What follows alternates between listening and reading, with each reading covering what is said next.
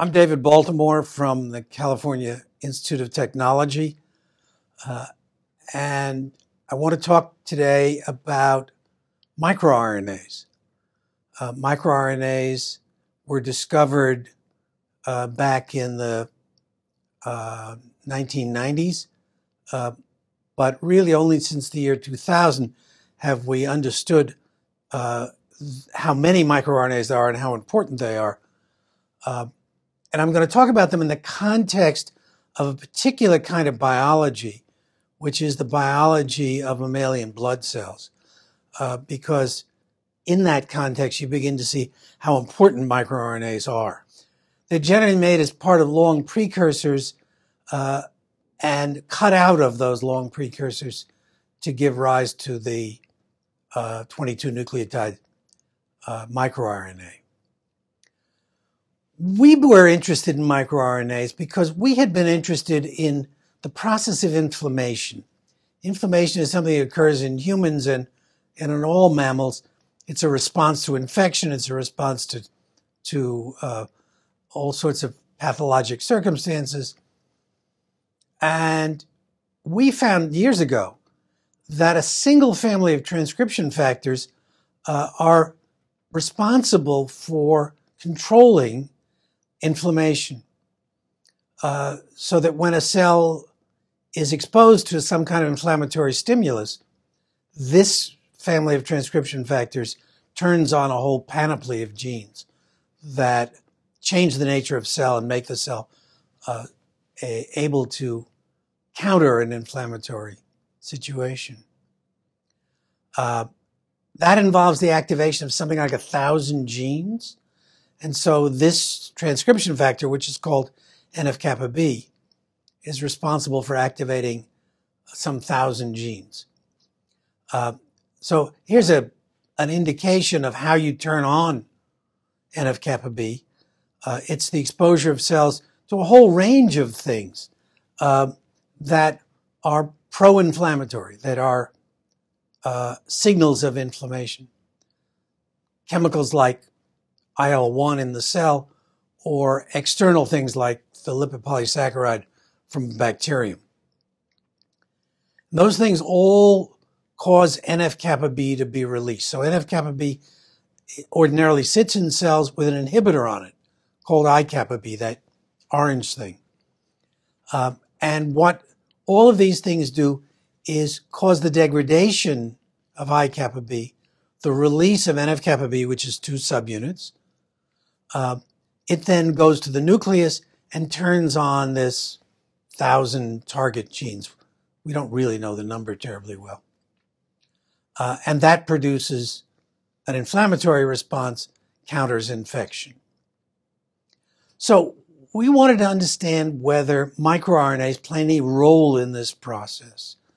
And years ago, we simply asked, was there any involvement of microRNAs in the inflammatory response? So let's first talk about how microRNAs work. MicroRNAs, and there's one shown here in this oval, one that happens to be illustrative. MicroRNAs, again, very short, but there are about 8 nucleotides that are absolutely key. Those 8 nucleotides allow a microRNA to interact with a messenger RNA. So here we have a messenger RNA. It happens to be for a protein called IRF4. The blue part of it is the coding region. The black part of it is a non-coding region. And buried in there is a target for a microRNA. And the sequence of that target is shown down here. It's exactly complementary to the 8 nucleotides on the microRNA. So a microRNA seeks out a messenger RNA, binds to it, and that prevents the translation, in fact leads to the degradation of the messenger RNA. So microRNAs are inhibitors of messenger RNA function. And they can be so effective that even though the cell's making a lot of a messenger RNA, it's making very little protein because messenger RNA is being degraded really at the same time as or right after it's being synthesized. So microRNAs were originally thought to be a curiosity that modulated gene expression in some way. But we now know that it's actually a partner in the whole regulatory process, and that microRNAs and transcription factors are part of a circuitry in cells that allow for precise decision-making about how much of a given protein is made. And so we would like to know then, for any given microRNA, what's its physiologic role? That is, what are its targets and how do they fit into normal physiology? And what proteins are controlled by it? So we did this experiment, as I said, many years ago, and simply said, when there's an inflammatory process going on in a cell, are there any microRNAs whose concentration goes up? So the inflammatory process was caused by lipopolysaccharide, which is a part of bacteria that cause mammalian cells to excrete in pro-inflammatory molecules. And we just asked of a couple of hundred microRNAs, all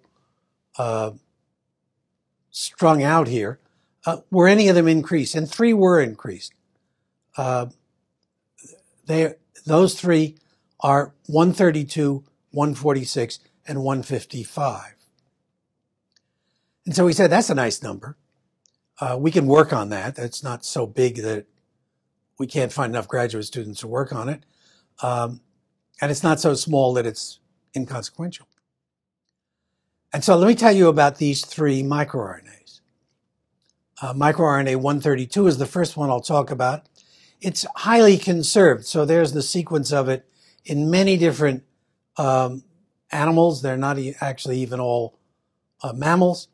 And it's the same, at least the seed sequence, that key sequence is the same in all of those.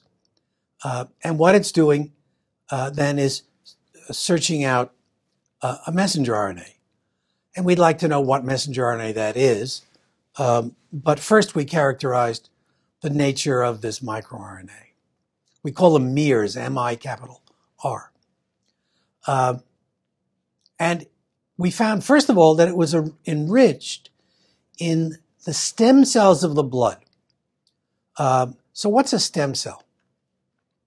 This is a stem cell. Stem cells are cells that give rise to all of the different elements of the blood. And they give rise to it in a hierarchical differentiation scheme that leads to lymphoid cells and myeloid cells and red blood cells and platelets. But all of these derive from one stem cell. It's the only cell that can renew itself in the blood. It's actually found in the bone marrow, but then those cells go out into the blood. And it does renew itself. And so it's constantly making more of itself, but also making all of these downstream elements. And that's a true stem cell, self-renewing and giving rise to all of the elements of a tissue, in this case, a liquid tissue. Now, how do we figure out whether a microRNA is able to influence these blood cells? We do that by, first of all, expressing a large amount of the microRNA in bone marrow cells, in these stem cells, and seeing what the consequence of that is. So we do that using virus vectors. So here's a mouse. We treat that mouse to increase its number of stem cells. We then sacrifice that mouse, take the bones, long bones from the mouse, extract the cells from that, and then we put into those cells virus particles that encode in this case, microRNA 132. Now the stem cells are making large amounts of 132, and there's no control over it because we've put it in there under the control of the virus's genes. We take those now modified cells and we put them back in a mouse. But we've treated that mouse to kill off its ordinary bone marrow cells, blood generating cells. And now all the blood will be generated from these modified cells that we modified in the laboratory. We wait a few weeks, months, until the new cells have taken over, and now we characterize the animal. And so if we do that, one thing we see, for instance, is that, as that orange line shows, there are more blood cells initially than in a control animal, as shown by the black cell line. There's more cells for a while, for a couple of weeks, and then suddenly the bone marrow begins to fail. And by a few months, there are many fewer blood cells than normal. So there's an enormous pathology been generated by the overexpression of this microRNA. We find increased numbers of cells over short periods of time, and then decreased numbers of cells over longer periods of time. That's the first clue as to what's going on. But this overexpression method, very interesting, but not physiological. And to really understand the physiology, what we want to do is ablate microRNA 132. And you can do that. You do that with genetic trickery. And we ablate 132, and then we look at the animals. And what we saw, particularly after about a year, was the same sort of pathology that we saw by overexpression. And that didn't make sense, because you'd think you'd get the complementary picture, not the identical picture. You get fewer blood cells. Actually, the animals fail because of fewer blood cells. But when we looked in the bone marrow at the stem cells themselves, what we saw was that there weren't less of them, there were more of them. It's just that they weren't differentiating. They weren't giving rise to product cells. So if we compare overexpression and deletion, we can see that although they have the same indication, reduced numbers of cells, they're for two different reasons. In the overexpression case, you're wearing out the bone marrow. They're producing more and more cells for a while, and then less and less because they're literally worn out. In the case of knocking out the gene, knocking out the microRNA, you get an increased number of stem cells, but they don't function right. And we realized that there must be a key protein that was being affected by 132. And so we looked for that, and we looked for it by overexpressing the microRNA and just asking which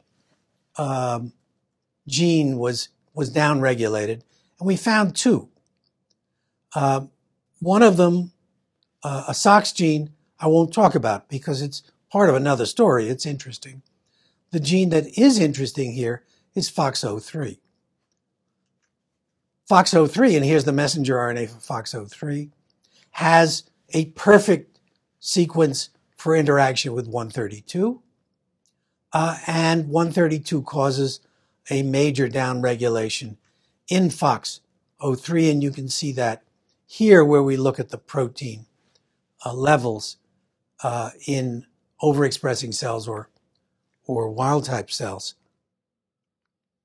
And we can also overcome this effect by expressing FOXO3 without its regulatory region. And if we do that, we overcome the inhibition. And so the inhibition is evident in the orange bar, and the overcoming of it is evident in the blue bar. And so what happens is that 132 actually buffers FOXO3 expression. And the way we look at it is this, is that if you have too much FOXO3 expression, it's bad. That's the knockout of 132.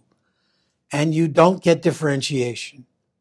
If we have too little FOXO3, that's with the overexpression of 132, so we make a lot of the inhibitory microRNA. It's also bad. Now the bone marrow works too hard. FOXO3 is a brake that we're taking off.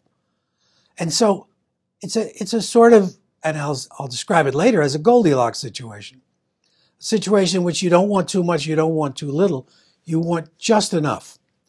And so what I view it as is setting up a regulatory tension, a tension between too much and too little, in which we have to find the midpoint. And that's where the physiology is appropriate to the situation. So let me talk about the other two microRNAs that I introduced to you that are increased by inflammation, 146, and I talk about 146A, which is the one that we actually study, and 155. Both of them are induced by inflammatory stimuli, but the work that we've done over the years, and I'm not only going to summarize it, has shown that they play opposite roles. And you can see those roles here. So let me describe what this is. Up here, we show a surface of a cell that's interacting with a pro-inflammatory stimulus, in this case, as I've been describing, lipopolysaccharide. That then sends a signal into the cell that is evident, or that is activated by proteins which we know about. Those proteins are TREF6 and IRAK1. They lead finally to that IKK complex that I talked about earlier, and that in turn strips off the inhibitor from NF-kappa B and allows NF-kappa B to go into the nucleus.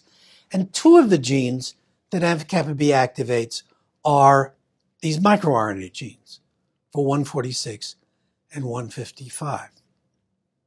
But by careful dissection, we can show that the role of 146 is as a negative controller of these intermediate proteins. So it downregulates these proteins and downregulates the stimulus which has come from the lipopolysaccharide. 155, by contrast, upregulates the system, actually by downregulating inhibitors.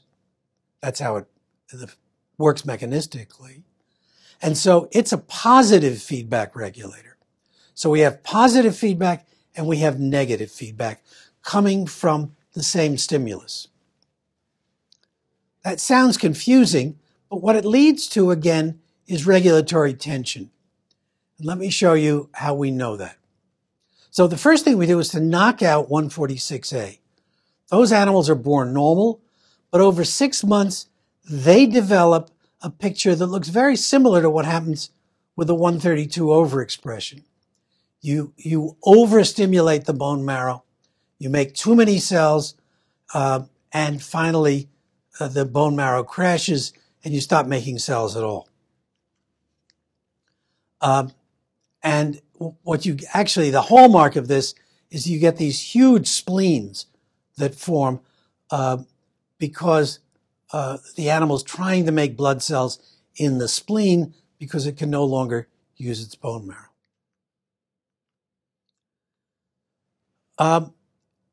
So how does 146A work? It works, as I told you, by inhibition of TREF6. I also mentioned that what TREF6 does is activate NF-kappa B. That activates secretion of pro-inflammatory molecules like IL-6. They stimulate hematopoietic stem cells. And so if we knock out 146, which is an inhibitor, you overstimulate the stem cells and get too much product. That's the nature of knocking out an inhibitor. Now, how about 155? I said it's a positive regulator. And so what happens if we knock them both out? And we did that by knocking out 155, crossing it with the 146 knockout, making animals that had neither of those. And we found that that suppressed the phenotype from 146. So over here we can see that 146 causes a big increase in IL-6 secretion, and that if we knock out 155, as the green bar shows, that goes back to normal. And there are many other parameters in which the same thing is evident. In fact, if we infect those animals with a bacterium, they handle that bacterium better because they're making more cells that limit the infection, more proteins that limit the infection. And if we look at 155 production in the knockout, which is the red bar, compared to the ordinary situation, you actually get more 155 because it's in the feedback loop from 146. So 155 deficiency rescues 146. Overexpression results also imply this, and it implies that 155 is essential for the 146 phenotype. And an experiment we should have done years ago, we finally did when we realized all of this, which is just look at what happens when you treat cells with lipopolysaccharide, with a pro-inflammatory stimulus, to both 155 and 146. 155, as I showed you before, and as is evident here in the black line, goes up and then comes down. But 146 goes up much more slowly and stays up over time, literally over days. And so the inhibitory influence is the dominant influence at long periods of time. The stimulatory influence is the dominant effect at short periods of time. And that allows us here to look at the same diagram I showed you before, but now we see that negative feedback is slow and positive feedback is fast. That then generates a regulatory tension, just as I showed you for 132, but this is now a tension between two microRNAs that evolves over time in this inflammatory milieu.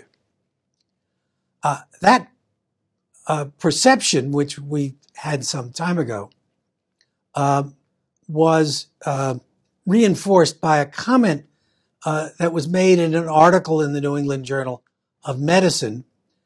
It was an article about something entirely different, something called the inflammasome, which causes inflammatory bowel disease.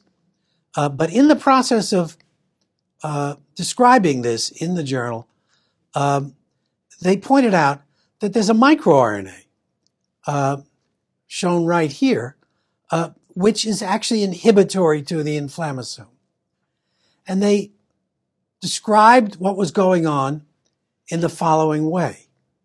They said, in the aggregate, the evidence points to a relationship between the health of your colon and inflammatory activation that's reminiscent of the porridge in the story of Goldilocks. Goldilocks and the Three Bears. Inflammasome activation must be neither too hot nor too cold, but just right. And so this notion that we developed of tension, regulatory tension, may have very wide implications in many different situations. In general, it may be that in biology, you're never working at the extremes. You're always working somewhere in the middle, because that's the sweet spot where the physiology allows you to live a long and healthy life and still be able to respond to external stimuli. In summary, microRNAs play many different regulatory roles just in what we call hematopoiesis, in the formation of blood cells, or in the functions of blood cells, but also in the whole rest of the body, in the heart, in the lungs, in the kidneys.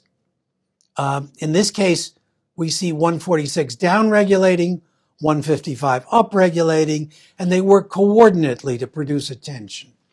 132 buffering a transcription factor, again, keeping stem cells just right. And in the article in the New England Journal, Mir 223, keeping the inflammasome at just the right level of response to allow for normal colonic health. All of these things, many of these things, the ones I talked about, when they're dysregulated, actually cause leukemia, something which I haven't mentioned, because you get dysregulated blood cells that go on to become really dangerous to the body. And with that, I thank you.